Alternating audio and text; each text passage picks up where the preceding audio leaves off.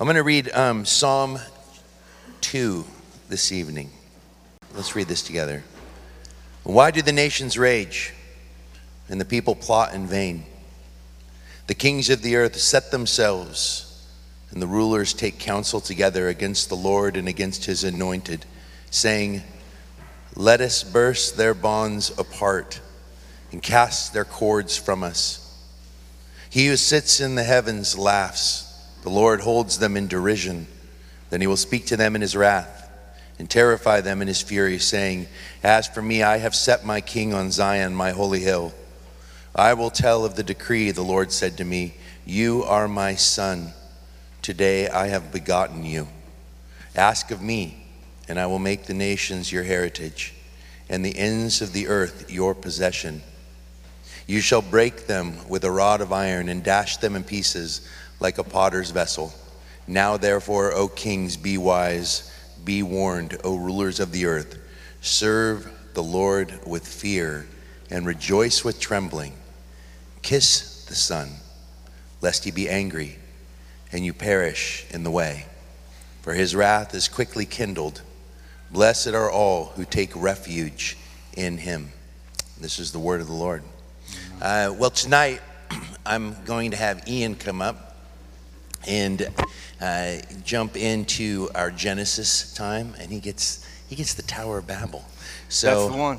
And we're excited to hear from him because it's been a while. So, Ian, take it over. Thanks, man. Good to see you. Good evening, everybody. It's good to see y'all. It's been a while. It really feels like it's been 2.5 months, actually, since I've had the opportunity to be here with everybody. So it's good to be back. I've never used a computer before to do this. I'm trying new, foolish things. I told my wife I was going to do this, and she said, don't do it. I was like, just once. Let me try it just once. So we'll see how it goes. Why don't you grab your Bibles and open up to Genesis chapter 10 if you haven't done it yet. Got a few things that you might find interesting. So the ark has landed, and Noah and his family have dispersed. And one of the things that we see is this new chance at Eden. It's a new start, and Noah blows it pretty quickly. And so here we have this cycle again and again and again of a chosen one coming through the flood, and Eden once again being tainted, and once again a human being proving that they are not yet the seed that we are to be expecting. And so we're gonna pick the story up from there in chapter 10. So this is the account of how the nations of the world, or of the known world, dispersed. After the flood, there was Noah and his family, and so how did we get where we are today? Well, this tells us the start of that story. So follow along with me. Starting in chapter 10, verse 1, we read this. This is the account. I just stop right there. So this account, this account starts here in chapter 10, verse 1, and it's going to finish at the end of the Tower of Babel. So this chapter 10, verse 1 to chapter 11, verse 9 is the account that is being spoken of here. This is the account of what has happened. Of Noah's sons, Shem, Ham, and Japheth. Sons born to them after the flood. The sons of Japheth were Gomer and Magog and Madai and Yavan and Tubal and Meshech and Tiras. The sons of Gomer were Ashkenaz and Riphath and Togarmah. The sons of Yavan were Elisha and Tarshish and Kittim and Dodanim. And from these the coastlands of the nations were separated into their lands, everyone according to his language, according to their families and their nations. So just take note of that. Take note of verse 5. We're going to see this a few times. Everyone according to their language, to their family, and to their nations.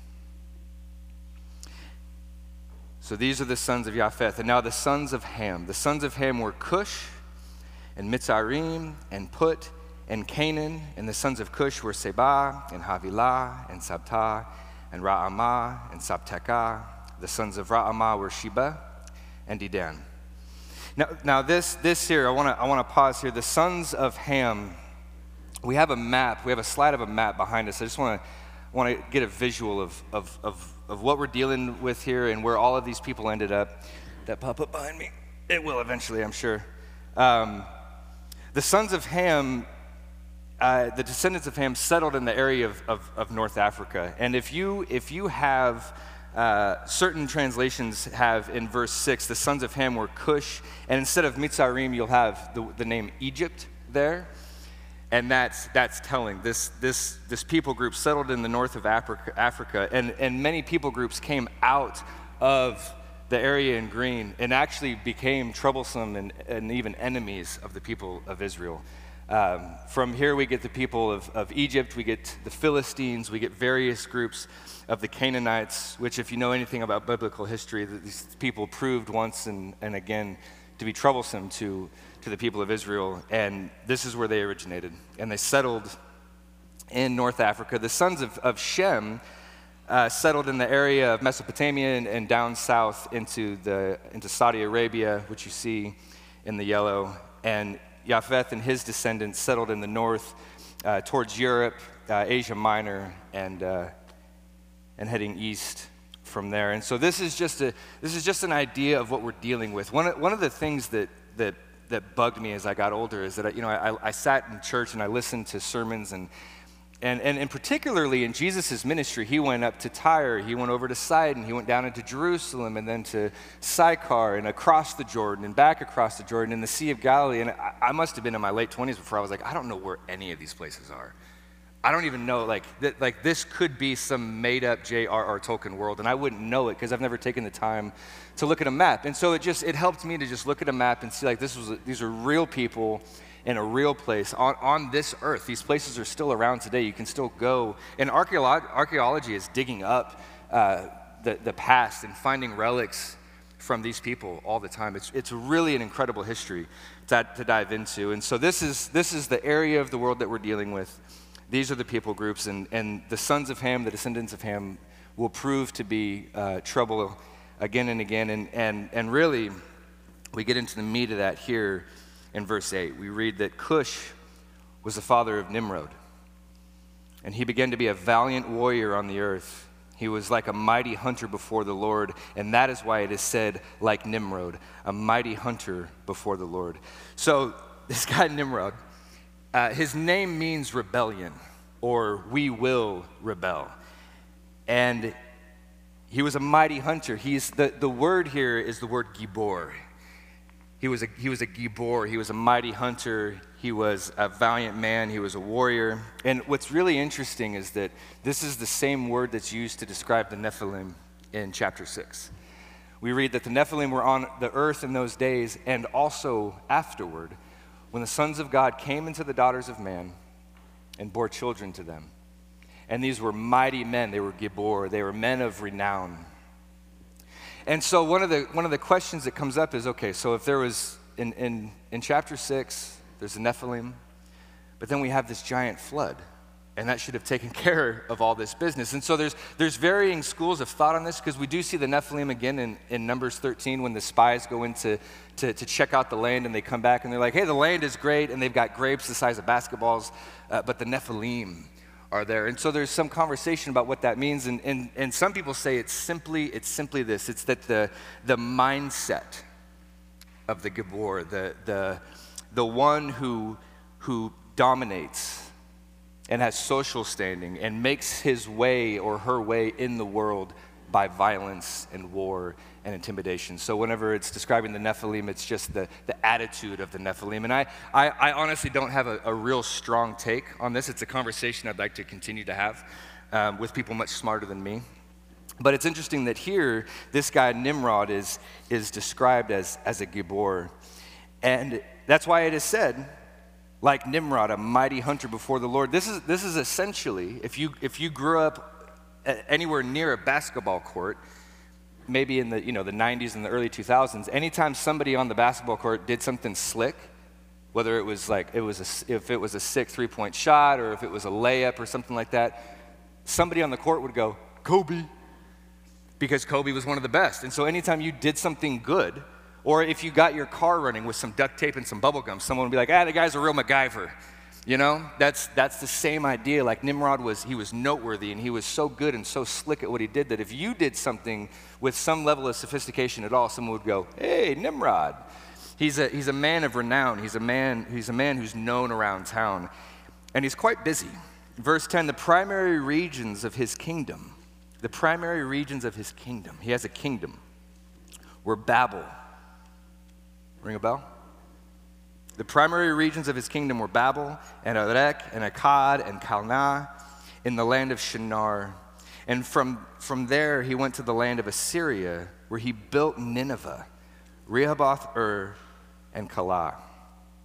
So this guy, this mighty warrior, is the workhorse behind Babylon and behind Assyria and behind Nineveh. And I got to put in a quick shameless plug right now. Gentlemen in the room, I'm going to be taking over men's pastor role here, pretty much effective immediately. And one of the things that I want to do in 2024 is go through the book of Jonah. And Nineveh is where Jonah was commanded to go. The word of the Lord came to Jonah, and he said, "Go to Nineveh." And Jonah went 2,500 miles the opposite direction. It was a brutal people. It was a brutal people group. And this guy Nimrod built Nineveh, and he's behind Babylon and Assyria. And if you know what this means, these are the nations that took Israel into captivity. Assyria came in 722 BC and took out the northern tribes and wiped them off the map, took them into captivity, and they never came back again. You can read about this in 2 Kings 17. In 722 BC, they came in and they wiped out the northern tribes, or the northern kingdom. And then in 586 BC, it was sort of a long, slow process, but Babylon came in and wiped out the southern kingdoms and took them into Babylonian captivity, which is where they came back from, which is what we just went through in our Nehemiah series. This is where these people groups and kingdoms and cities originated. This is their origin story right here. This guy Nimrod was one of the primary people behind all of these kingdoms that came in and were really bad news to the people of Israel. And so here he is, the mighty man Nimrod. And so from that land he went into Assyria, where he built Nineveh. In verse 12, and Resen, which is between Nineveh and that great city Calah. In verse 13, and Mitzrayim was the father of the Ludites and the Anamites and the Lehabites and the Naphtuhites and the Pathrusites and the Chalcedonites, from whom the Philistines came. There they are again, the Philistines, David and Goliath. This guy Nimrod. And the Caphtorites. And so Canaan was the father of Sidon, his firstborn, and Heth, and the Jebusites, and the Amorites, and the Girgashites, and the Hivites, and the Archites, and the Sinites, and the Arvadites, and the Zemarites, and the Hamathites. And eventually, the families of the Canaanites were scattered, and the borders of Canaan extended from Sidon all the way to Gerar and Gaza, all the way to Sodom and Gomorrah, and Admah, and Zeboim, and as far as Lasha. And if you look at these places on a map, they pretty much that's pretty much a counterclockwise circle around the promised land. All these places that they're naming off. So these are the sons of Ham. Quite a list. According to their families, their languages, their lands, and their nations. So there that is. We read that again. Their lands, their languages, and their nations. So verse 21, and so they were also born to Shem, the older brother of Japheth, the father of the sons of Eber. So if I can use this kind of language, these are the good guys. The sons of Shem lead to Abraham and his descendants and on. And actually here in verse 21 is the name where we get the root word for the word Hebrew.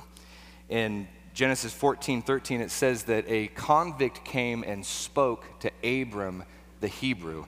And this word here, the sons of Eber, in verse 21, that's the root word for the Hebrew name. So the sons of Shem, verse 22, were Elam and Ashur and Arphaxad and Lud and Aram. And the sons of Aram were Uz. Does anybody recognize Uz? There once was a man from the land of Uz, Job 1:1, Job was from Uz. Hul and Gether and Mash. Arphaxad was the father of Shelah. And Shelah was the father of Eber. And 2 sons were born to Eber. One was named Peleg, because in his days the earth was divided, and his brother's name was Yoktan. So here, verse 25, the earth was divided. There's some that think that what's being referred to there is that after the flood, this is what caused the continents as we understand them today to start to break apart. And so the earth was being divided.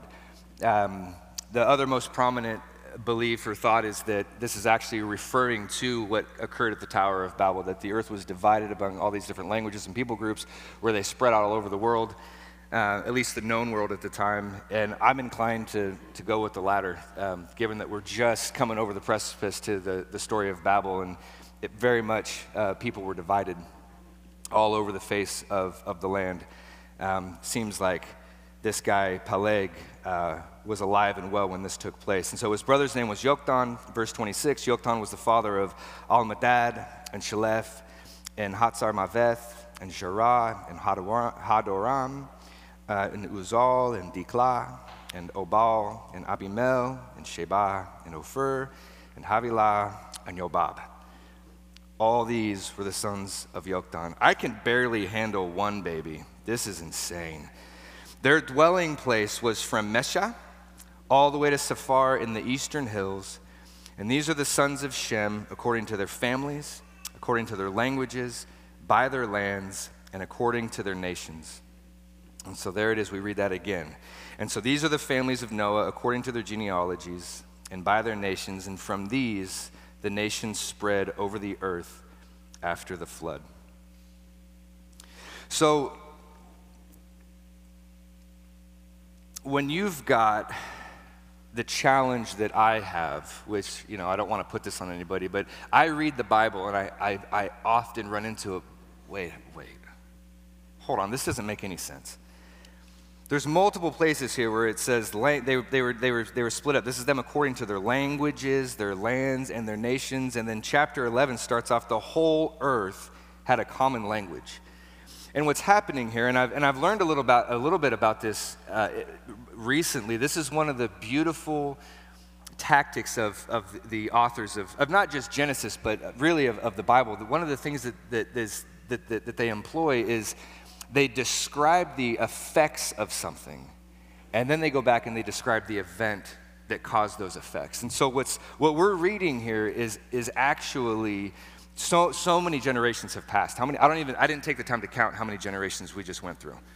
But we've gone through many, many, many generations. And somewhere in there, the Tower of Babel occurred.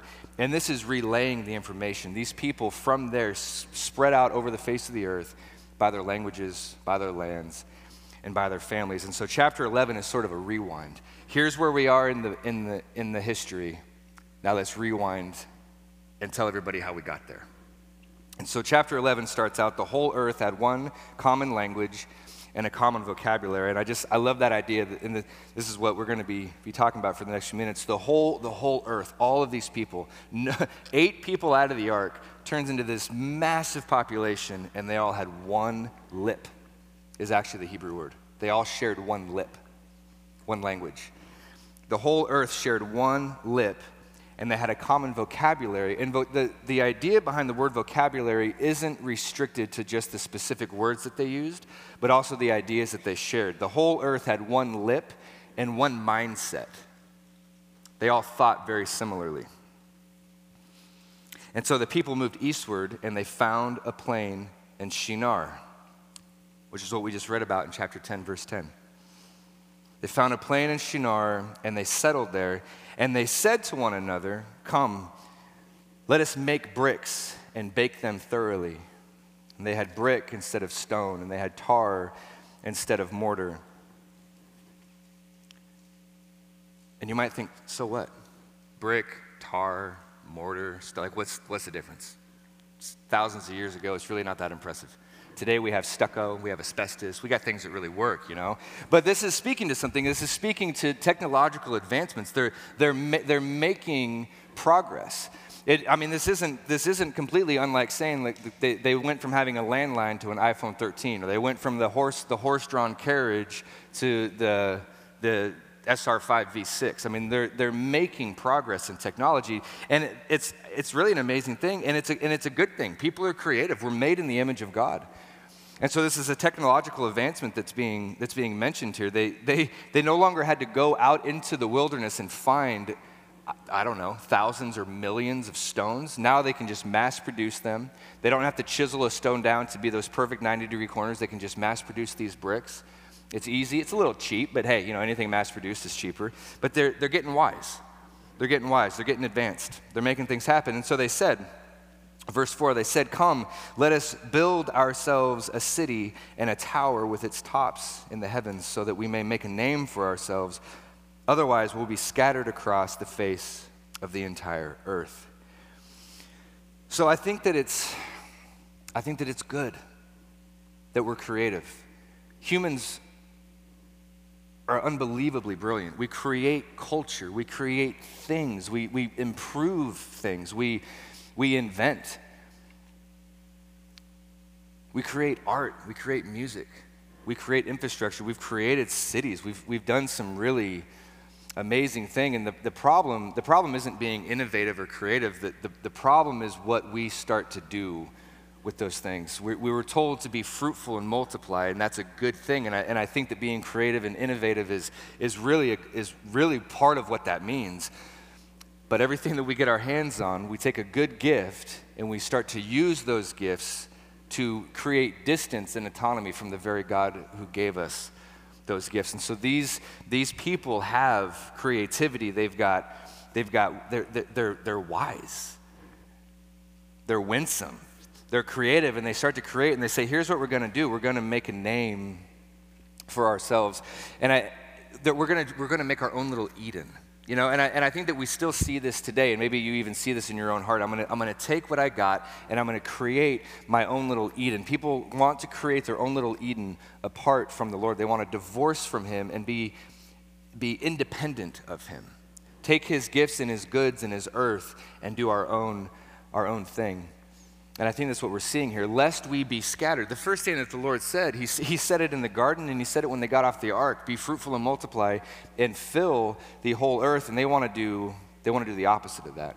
They have thought it advantageous to unify and to grow in power and in strength in a way that elevates self. They want to make a name for themselves. They want to create something so that even when they're dead and gone, their name will live on. And we still see this today. I see it in my own life. Wanting to do something that gives me value, that puts my name on the map, like those stars on the Hollywood sidewalk that's got all the names of celebrities that have come and gone over the years. I've never been there, but that's the idea here. Like, we want something that lasts, and so we do it divorced from God and apart from Him, lest we be scattered. This is what they want to avoid. They want to avoid being scattered. They're making a name for themselves, lest we be scattered over the face of the entire earth.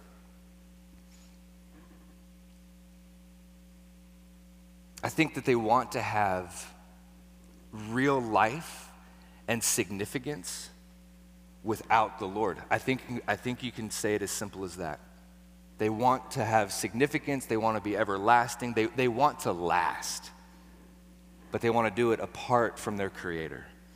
And this is where their smarts are. They've kind of gotten too smart for their own good, So the Lord comes down and He sees the city and the tower that the people had started building. And the Lord said, if as one people, all sharing a common language, they have begun to do this, then nothing that they plan to do will be beyond them.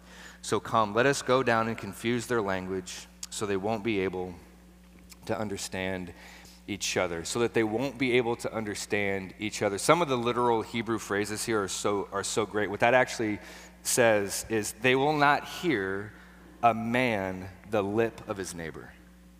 I just think that's funny. They will not hear a man the lip of his neighbor. Let's go down and let's confuse their language.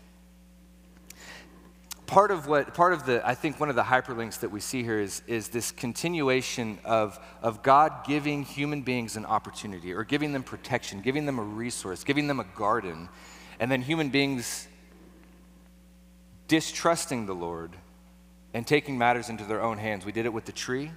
I think that whenever the Lord put a mark on Cain as a mark of protection, he went and he built a city to protect himself. And ironically, the city became a hotbed for violence. The city became unsafe. We have Nimrod here, who's the workhorse behind creating all of these kingdoms and all of these empires, because they want to produce a name for themselves, and they're trying to do it away from the good God that created them. They want to divorce themselves from him, but they want to be safe. They want to make a name for themselves, and they're doing it away from him, and so they're scattered. So the Lord, verse 8, scattered them from across the face of the entire earth, and they stopped building the city. And that is why the name is called Babel, because the Lord confused the language of the entire world, and from there the Lord scattered them across the face of the entire earth. And when you read this, I know that I've read this before years ago, and I thought, God must be a little bit intimidated by us. That kind of is what it sounds like, right? Like he comes down, he's like, man, you know what? Nothing that these guys do is going to be beyond them. If they're unified, they have one language, they have one vocabulary, they're going to be able to accomplish anything that they put their mind to, and I can't have that. And that's not what's happening here. God is not jealous of our mud bricks. He's not jealous of our iPhone 13s. This is a protection. Because what they want isn't wrong. They want to last. They want to live they want to be eternal. And anybody knows that when you lose something good, when you lose love, there's that thing inside of you. The Bible tells us that eternity has been put into the heart of mankind, and we know that it's true. And so we fight to not age. We fight for our bodies to not get, we start to hurt, things start to break, rotator cusp and your hips and your shoulders starts to go out, you start to lose your hair, you start to grow, and we hate this. Like there's something about it that's just so wrong, and this, of course, is highlighted the most in death. It feels wrong. We know in our bones that there's something wrong with it. It's not wrong to want to live forever. We were made to do so. And what the Lord is doing here is he's taking, what they want is not wrong, but their means are misguided, and the Lord is directing their attention elsewhere. He's directing their attention away from their sandcastles and back to him. And has this ever happened in your life? Can you recount a time that it seemed like the Lord stopped you from doing something, scattered things about, and you wondered why? May I suggest that the good God who knows everything, and is full of compassion and slow to anger and abounding in steadfast love and faithfulness, is doing something for your good. He scatters them. And this is the same language that we see in Genesis chapter 3. After Adam and Eve took of the fruit, it says, the Lord God said, behold, the man has become like one of us, knowing good and evil. And so lest he reach out his hand and take also from the tree of life and eat and live forever. Therefore, God sent him out of the Garden of Eden. God sent him out of the Garden of Eden. God scattered them. They want to last forever. And I would say that from the Bible, I can say confidently that the Lord wants us to last forever too. You know what Jesus said to a group of people who really didn't understand what he was about and what he was doing? He turns to them and he says, fear not, little flock. It is the Father's good pleasure to give you the kingdom. It is his good pleasure to give you the kingdom. That means that he really is really, really happy to do it. He wants you in heaven. And we know from Daniel chapter 7 and from many places in Scripture that kingdom is an eternal kingdom. It will last forever. It will never go away. His kingdom is forever, and his dominion is everlasting. And it is the Father's good pleasure to give you that kingdom. On the last night that he was with his disciples, Jesus said, if I go to prepare a place for you so that wherever I am, you may be there also. I don't know what Babel could have been, but it would have been bad for the people. It would have been bad for the people. And you guys know my story. I mean, this is why I'm a Christian. When I was in my early 20s, I did everything in my power to create my own little Eden. I had my physical health, I had my mental health, I had money in the bank, I had a girl on my arm, I had a plane ticket to Ireland, I had it all set. And I've told this story before. Everything was scattered. The plane trip was gone, the money was gone, my health went down the tubes. I was in the hospital, 2 different surgeries, spitting blood in a bucket the day that my flight took off, and I was so angry. I was so angry because I didn't understand the character of the good God who was gracefully showing me love before I was even asking for it. It was his kindness that led me to repentance. And I am absolutely believing and completely trustworthy that whatever that Babel was that I was building, whatever that Eden was that I had in mind, back in 2010, it would have been bad for me. Ireland would have been bad for me. That girl would have been bad for me. My mom is so stoked to hear me say that. She was telling me that from day one. All of that stuff would have been bad. And I trust the Lord for taking it away.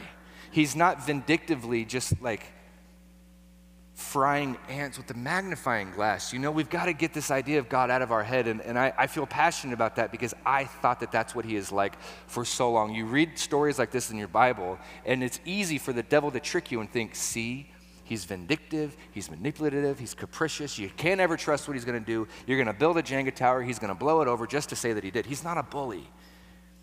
There is an area of judgment here. He's he's putting a stop to their hubris.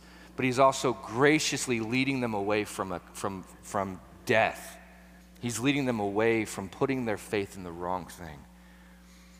I read in a novel one time. I wasn't planning on saying this. Hopefully this doesn't make me take too much time. But there is the author put into the mouth of one of his characters, who is this character in this novel was a woman who was very cynical, and she said, I don't remember the full context of the conversation, but the line that she said in the novel was, oh, yeah, God, me, pray to me, worship me, sing songs to me, me. What an insecure deity. And I remember at the time that I read that, I was like, yeah, I mean, kind of seems that way, doesn't it? But here's the thing about our Lord, here's the thing about Yahweh. We need him. We need him. And so he's the only one who, emphasizing himself to us is an act of love. Because he is what we need. Babel would have fallen eventually anyways. All of these lands, all of these people groups, all of these people, they're gone. And we're not far behind them. We need something, we need someone who lasts forever. And Jesus defeated death. So that's taken care of. We have life in his name. He brought life and immortality to light. And the Lord, in his mercy, leads these people away from making a really bad mistake and putting their faith and their trust and their hope in their name instead of his. And you know what's really cool? There's the reversal of this in Acts chapter 2. All of these people that spread out all over the world, all these different languages, they came together again in a moment in Acts chapter 2.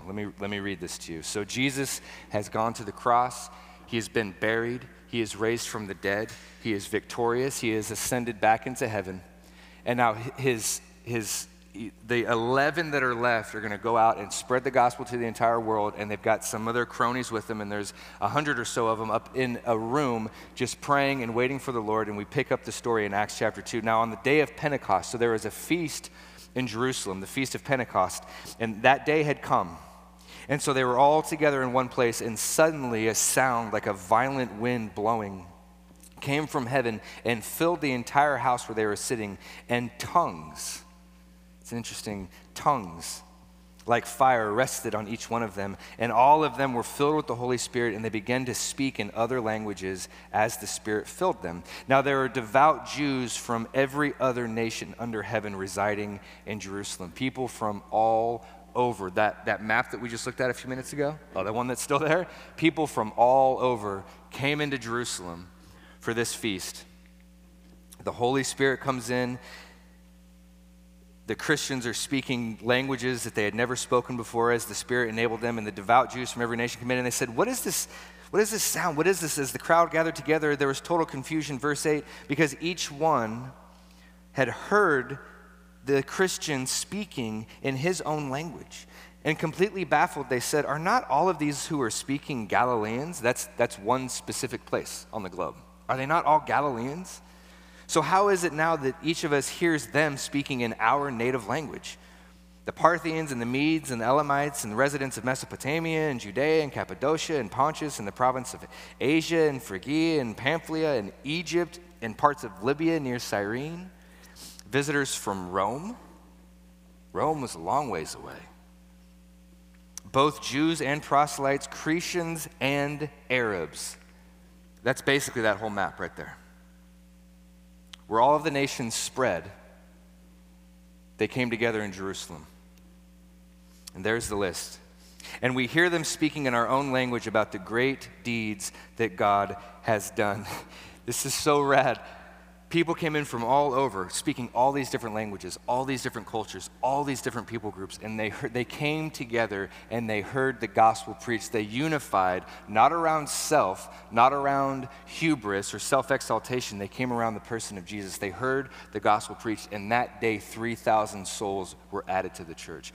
Many of them stayed around. They got jobs. They stayed in Jerusalem. They stuck around the hot spot, but a lot of them went back, and the gospel went all over this area. It's a beautiful reality. They came unified as a single people group, as the church, basically, the earliest steps of the church. They came around the person of Jesus Christ.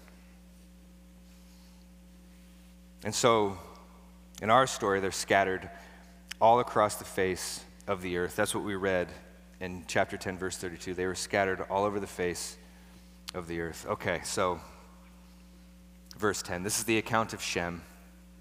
And you think, didn't we just do that? Yeah, we did.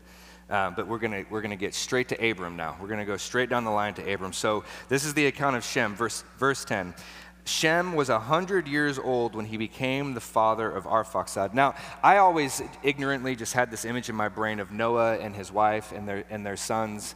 And for some reason in my mind, his sons were my age, like 35 to 40. I don't know why, I just wasn't thinking. But this was 2 years after the flood. So he became the father of Arphaxad 2 years after the flood, and he's 100 years old. Dude was in his late 90s. Noah's sons were like up and over their fourth hill by the time the flood even came. That's just amazing. That's just amazing. I know that the 90s weren't, they weren't as old back then, but still, that's just an impressive thing to think about. And so after becoming the father of Arphaxad, Shem lived 500 years and had other sons and daughters. And when Arphaxad had lived 35 years, he became the father of Shelah. After he had become the father of Shelah, Arphaxad lived 403 years and had other sons and daughters. And when Shelah had lived 30 years, he became the father of Eber. And after he became the father of Eber, he went on to live 403 years and had other sons and daughters. And when Eber had lived 34 years, he became the father of Peleg. And after he became the father of Peleg, he lived 430 years and had sons and daughters. When Peleg had lived 30 years, he became the father of Reu. And after he became the father of Reu, Peleg lived 209 years and had other sons and daughters. And when Reu had lived 32 years, he became the father of Serug. And after he had become the father of Serug, Reu lived 207 years and had other sons and daughters. And Serug had lived 30 years, he became the father of Nahor. After he had become the father of Nahor, Serug lived 200 years and had other sons and daughters. Notice how the ages are getting a little bit less, a little bit less, a little bit less. And Nahor lived 29 years, he became the father of Terah. And after he had become the father of Terah, Nahor lived 119 years and had other sons and daughters. And when Terah had lived 70 years, he became the father of Abram, Nahor, and Haran. And so this is the account of Terah. He became the father of Abraham, Nahor, and Haran became the father of Lot. And Haran died in the land of his birth, the Ur of the Chaldees, while his father Terah was still alive. And Abram and Nahor took wives for themselves, and the name of Abram's wife was Sarai, and the name of Nahor's wife was Milcah. She was the daughter of Haran, who was the father both of Milcah and Ishkah. But Sarai was barren, and she had no children. And so that's if you're following from Genesis 1 to here, that is an interesting detail. Because we're in the be fruitful and multiply and fill the earth, and now there's this intentional detail that there's a family who aren't able to bear. There's a man and wife who aren't able to bear children, and so Terah took his son Abram, his grandson Lot, and the son of Haran, the son of Haran, and his daughter-in-law Sarai, his son Abram's wife, and they set out from Ur of the Chaldees to go to Canaan. And they came to Haran, and they settled there. And the lifetime of Terah was 205 years, and he died in Haran.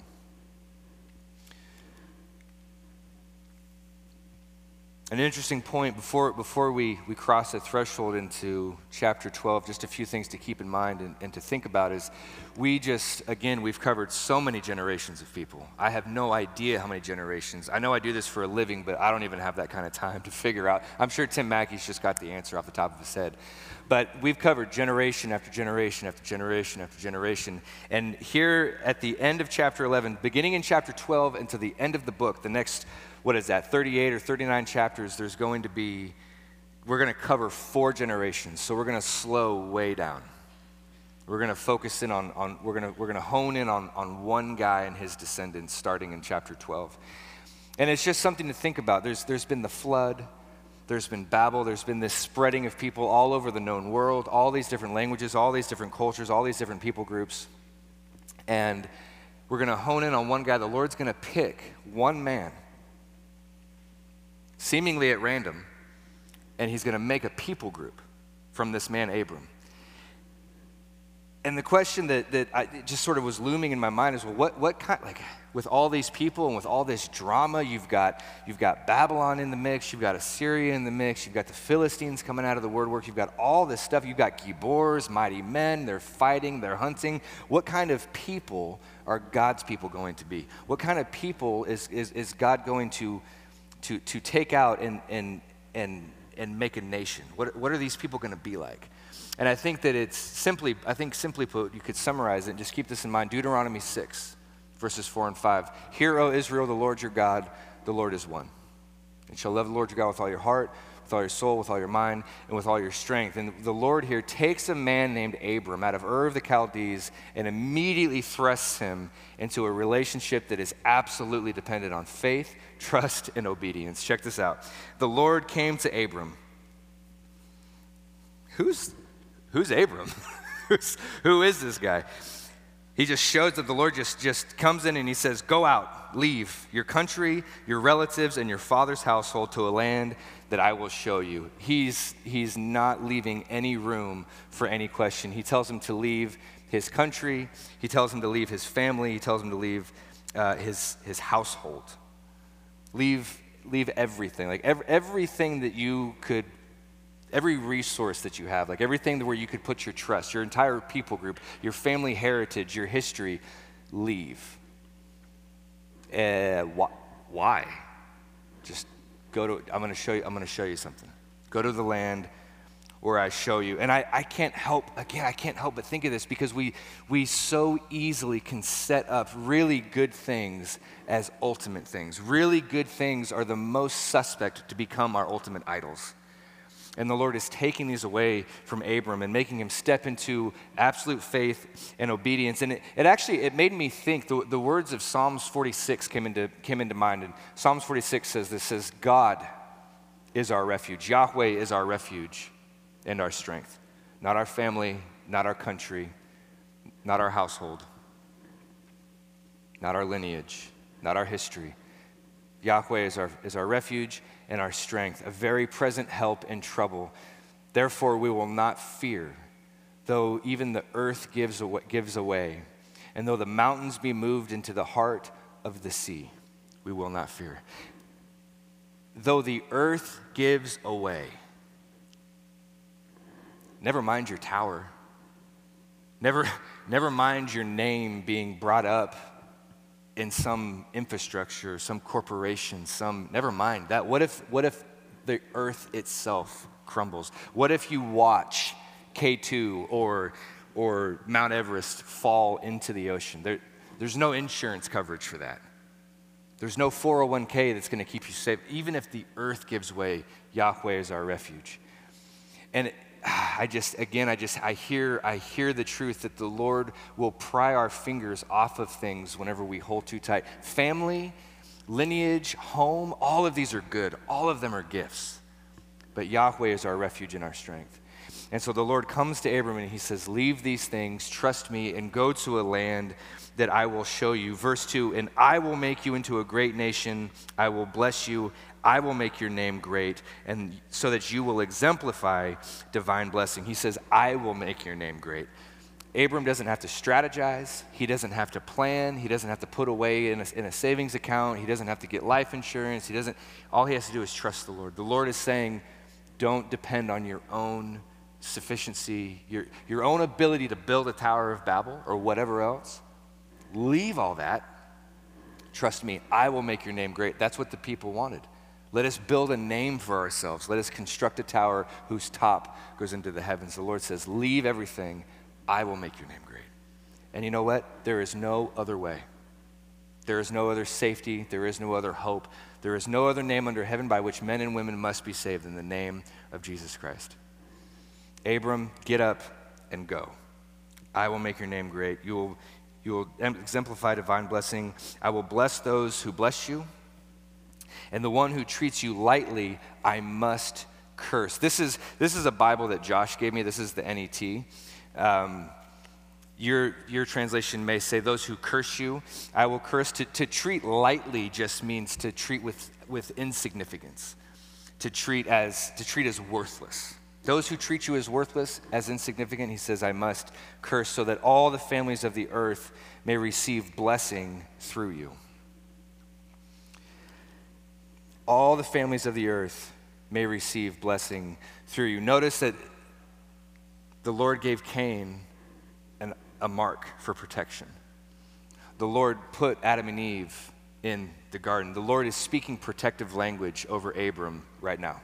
Those that bless you, I will bless, and the one who treats you lightly, I must curse, so that all the families of the earth may receive a blessing through you. And you know, friends, you read through the Bible and you realize very quickly, especially when you get to the gospel accounts, that people missed this. All the families of the earth will be blessed through you. There came to be a belief in the Jewish culture that we were the chosen people. You snooze, you lose. Too bad, so sad. We're in, you're out. Bon voyage. Gentiles were considered dirty. Anybody who's not an Israelite, anyone who's not Jewish, is a Gentile. Everybody else is a Gentile. And the Jews believed, hey, we're the chosen ones of God.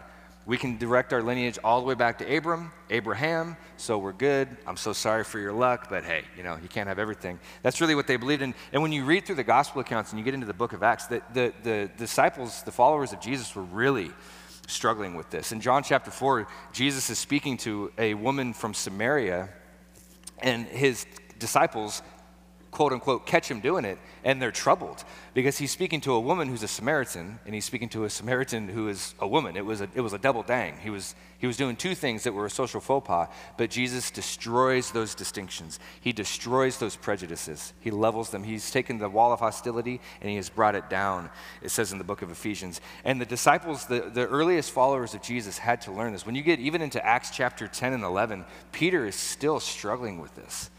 He has that vision in Acts chapter 10 of the sheet coming down full of all these animals that Peter's not supposed to eat. And the voice of the Lord says, Peter, kill and eat. And he says, no way, nothing unclean has ever entered my mouth. And the Lord says, what I have called clean, do not call unclean. There's this guy, Cornelius, go to his house. He needs to hear the gospel. And Cornelius was a Gentile. And Peter gets to his house. He begrudgingly, hesitatingly obeys, gets to the house of Cornelius and is like, I shouldn't be here, but the Lord told me to be here, so I guess I should be here. I'm confused. What do you want? Let's get this over with. It's against the law for me to even be here. And Cornelius hears the gospel, and his whole household is saved. Peter gets back to town, and his colleagues are like, bro, you went and had dinner with a Gentile? Gross. And Peter's like, hey, this is actually what Peter says. He retells the whole story. He says, I went down there, I preached the gospel, they received the Spirit, they got baptized in the Spirit right then and there. I watched it happen. He says this in chapter 11. He says, if then God gave the same gift to them as he gave to us when we believed in the Lord Jesus Christ, who was I that I could stand in God's way? That's a good point. Who are you that you could stand in God's way? They missed this at first. Abram is a blessing to the entire world because through his line, Jesus Christ is born.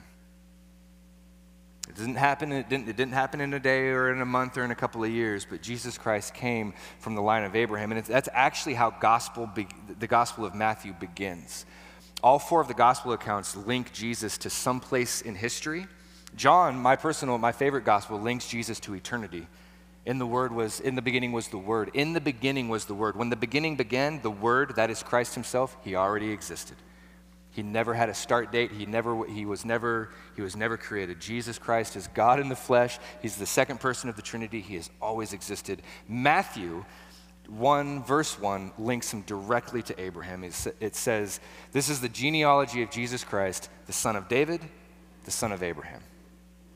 Abraham, in you, all the nations of the world will be blessed. And so, verse 4, this is my prayer for the rest of my life, my prayer for everyone. Abraham left and did just as the Lord told him to do. That's a great start right there. He did just as the Lord told him to do. We read the same thing about Noah in chapter 7, verse 5. All that the Lord commanded Noah to do, he did. And so Lot went with Abram. And Abram was 75 years old when he departed from Haran. Verse 5, and so Abram took his wife Sarai and his nephew Lot and the possessions that they had accumulated and the people that they had acquired. And so they left for the land of Canaan, and they entered the land of Canaan. And Abram traveled through the land as far as the oak tree, or the terebinth tree, at Moreh, at Shechem. And at that time there were Canaanites in the land. And the Lord appeared to Abram and said, to your descendants I will give this land. And so Abram built an altar there to the Lord who had appeared to him. And then he moved from there to the hill country east of Bethel, and he pitched his tent with Bethel on the west and Ai on the east. Bethel means house of God. Ai means heap of ruins. And I think it's just an interesting point that's where Abram pitches his tent, because we can go one way or the other. Sin is lying crouching at the door. Its desire is to have you. You may overcome it. It's a house of God on one side, heap of rubble on the other side. And so he built an altar and he worshiped the Lord, and Abram continually journeyed by stages down to the Negev. And the Negev is the southern part of Canaan. It's in between, on the map, it's in between the Mediterranean Sea and the Dead Sea. He traveled down south to the Negev. And so verse 10, there was a famine in the land, and so Abram went down to Egypt to stay a while because the famine was severe. And as he approached Egypt, he said to his wife Sarai, look, you're a beautiful woman. And when the Egyptians see you, they're going to say, hey, this is his wife. And so they'll kill me, but they'll keep you alive. So tell them that you're my sister, so that it may go well for me because of you, and my life will be spared on account of you. So here's another interesting point of discussion, and I'll be brief with this, but there's people who read this and they go, man, going down to Egypt, not a good move, bro. Not smart. You heard of Egypt before, Abram? Abram hadn't read the Bible yet. He doesn't know what happens. But anytime there is this image in Egypt, going down into Egypt is typically dangerous. It's not a good thing to do. And there's people who say, you know, the Lord said, leave and go where I show you. And I know there was a famine, but you kind of deviated from course whenever you went into Egypt, and you were living in fear. The Lord gave you a word of protection, but you were living in fear, and so you went into Egypt, and then you got into Egypt, and look at what you did. You told a lie. You put your wife into a very dangerous situation that was, unpredictable at the very least. And then there's other people that go, no. There was a famine. He did what he had to do. He's still on course. It's all good. At least he didn't go back to the land where he had come from. At least he didn't go back to the land that the Lord had called him out from.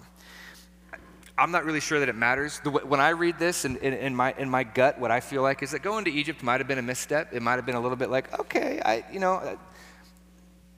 the Red Sea's in the way. Moses, why did you bring us out here to die? Like, I think there's a little bit of a falter of faith there. But don't forget, Abraham went down as the father of faith. But he wasn't perfect. But I love that. God's graces are new every morning. He's happy to forgive. If we confess our sins, it says in 1 John chapter 1, if we confess our sins, he is faithful and he is just to forgive. And so here we are in Egypt, and Abram just sort of assumes that, well, hey, my wife, she's a good-looking gal. The Egyptians are going to see her. They're going to kill me, get the pesky husband out of the way. We got the girl, bada bing, bada boom. Everyone's having cannolis for lunch. It's going to be sick. And so he concocts this lie. He's like, tell them that you're my sister. They'll leave me alone. They'll take you. And you just got to wonder, like, what was Sarah thinking? Dude, I don't know. I don't know what she was thinking, but I suspect that she was trusting the Lord. I suspect that she was trusting the Lord. Abraham was having a bonehead moment. He was having a heap of ruin moment. But his wife was trusting the Lord. He says, tell them that you're my sister, which was a half-truth. We're told in chapter 20 that Abraham says, she's the daughter of my father, though not the daughter of my mother. So they were half-siblings. But he just went with the sister part. So that it will go well for me on account of you. And so verse 14, so Abram entered Egypt, and the Egyptians saw that the woman was very beautiful. Sure enough. And so Pharaoh's officials saw her, and they praised her to Pharaoh. And so Abram's wife was taken into the household of Pharaoh. And he did treat Abram well on her account. Abram received sheep and cattle and male donkeys and male servants and female donkeys and camels. Now we read this and we're not really impressed. Old MacDonald had a farm and we don't really care, but camels back in the day weren't quite as common as we'd like to think that they were. This was significant wealth that they were bestowing on Abram, and you've got to sit back and wonder, like, okay, he's lied about his situation. He's put his wife in danger. He may not supposed to be in Egypt at all to begin with. Where's the thunder? Where's the fire and brimstone? Where's the pestilence? Abram's just getting blessed. And I think that there is a lot of thoughts about this. But what I would like to hone in on is that God is a gracious God. And even when we misstep, even when we mistake, and Paul talks about this in his letters. He says, where there is sin, where sin abounds, grace abounds even more. But don't use that as an excuse to sin. The conclusion is not, oh great, well then I'll sin a lot so that I get a lot of grace. That's not the conclusion there. And so this isn't like, hey, let's run around and do whatever we feel like at a moment's whim and just expect that we're going to get hooked up with servants and camels. That's not the message here. But I think that there is something here that the Lord is still, he's blessing Abram even in the midst of a goof, in the midst of sin, in the midst of a boneheaded move motivated by fear. He's still receiving a blessing. And this is what made Jonah so mad. He goes and he preaches a half-hearted message to Nineveh. I don't even know if you could call it preaching. And Nineveh just on their face in sackcloth and ashes. And Jonah goes up to the hilltop and he shakes his fist at God and he says, I knew you were a God that was gracious. I knew you were a God abounding in steadfast love and faithfulness, slow to anger. That's why I didn't want to be here. God is so good, it can bug us. He's so good it can bug us, especially when he's good to people that we don't like. It's a problem with our heart. Abram had a problem with his heart. He went into Egypt and just assumed these guys are a bunch of hooligans. They're going to kill me. They're going to steal my wife. But look what happens.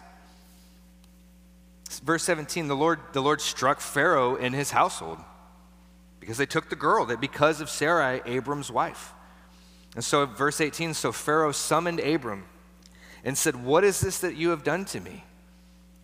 Why did you tell me that she was not your wife? Why did you say she is my sister? And so I took her to be my wife. Now here is your wife, take her and go. It sounds to me like Pharaoh may not have been as bad of a guy as Abram was letting on. Now the story in Exodus is different. That's a totally different Pharaoh, that's a totally different generation, but this guy's like, why did you lie to me? Yeah, I took the girl, but if she was your wife, I wouldn't have done it. And he doesn't even take his stuff back. He's like, take your wife and go. And so Pharaoh gave his men orders about Abram, so that they expelled him along with his wife and all his possessions. And I'm just gonna encroach into chapter 13 just a little bit, just a verse or two, because I see this cycle of God's grace, and even today when we get off course, whenever we blow it, whenever we mess up, His grace is new every morning, and He welcomes us back to Him. He welcomes us back in. He wants us to come back to Him. Check this out, just the first 4 verses. So Abram went up from Egypt back into the Negev, and he took his wife and his possessions with him, as well as Lot. Now Abram was very wealthy in livestock and silver and gold, and he journeyed from place to place, from the Negev as far as Bethel, and he returned to where he was. Do you hear revelation in there? Repent. Return to your first love. Repent, return to your first love. Repeat. Repent and come back. Repent and come back.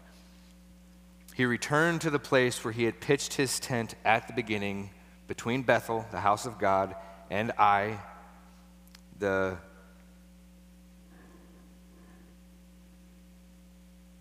pile of ruin. And this was the place where he had at first built the altar, and there Abram worshiped the Lord. I love that. We're going to blow it. We're going to mess up.